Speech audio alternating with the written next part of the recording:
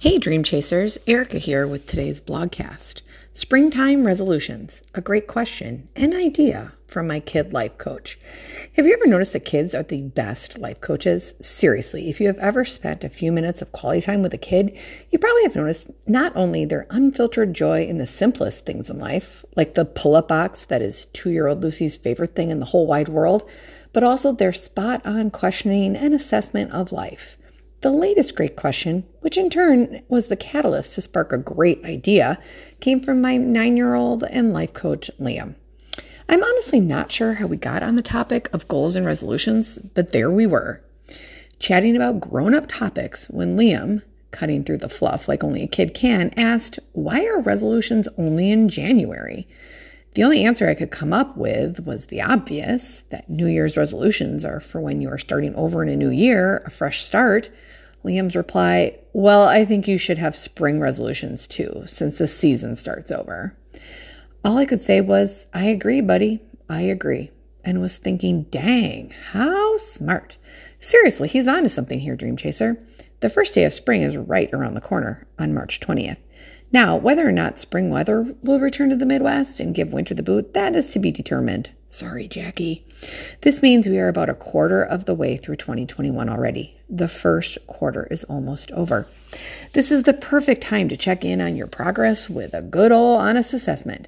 Dust off those New Year's resolutions and goals. Take a look at how you are doing and, more importantly, where you went astray. Remember, it's those failures that give us the best lessons and course corrections. For goals you have met, time to push further. For goals you have missed, what roadblocks did you hit? Use this information to formulate a new plan. And with spring on the horizon, does this bring new goals to mind that you didn't think of in December? Next, write out your spring resolutions. Remember, until you write out your goal, it is merely an idea in your head. Be specific. Vague goals will yield vague results. Include the elements of how much and by when. An additional piece to making your goals specific is to make sure they are measurable so you know that you have achieved the goal. Roughly outline a plan of action, the steps to get you from where you are, your starting point, to where you want to be, your goal. Guess what's next? The most important step. Just begin. Messy, imperfect action is better than no action. Any plan will need to be revised, so just start.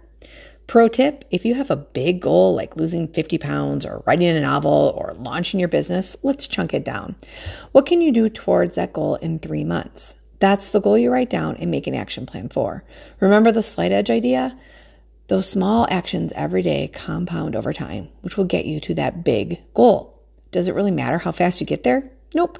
Smaller, more achievable goals get you the wins and confidence that you can take it to the end. Spring resolutions, brilliant, Liam, brilliant.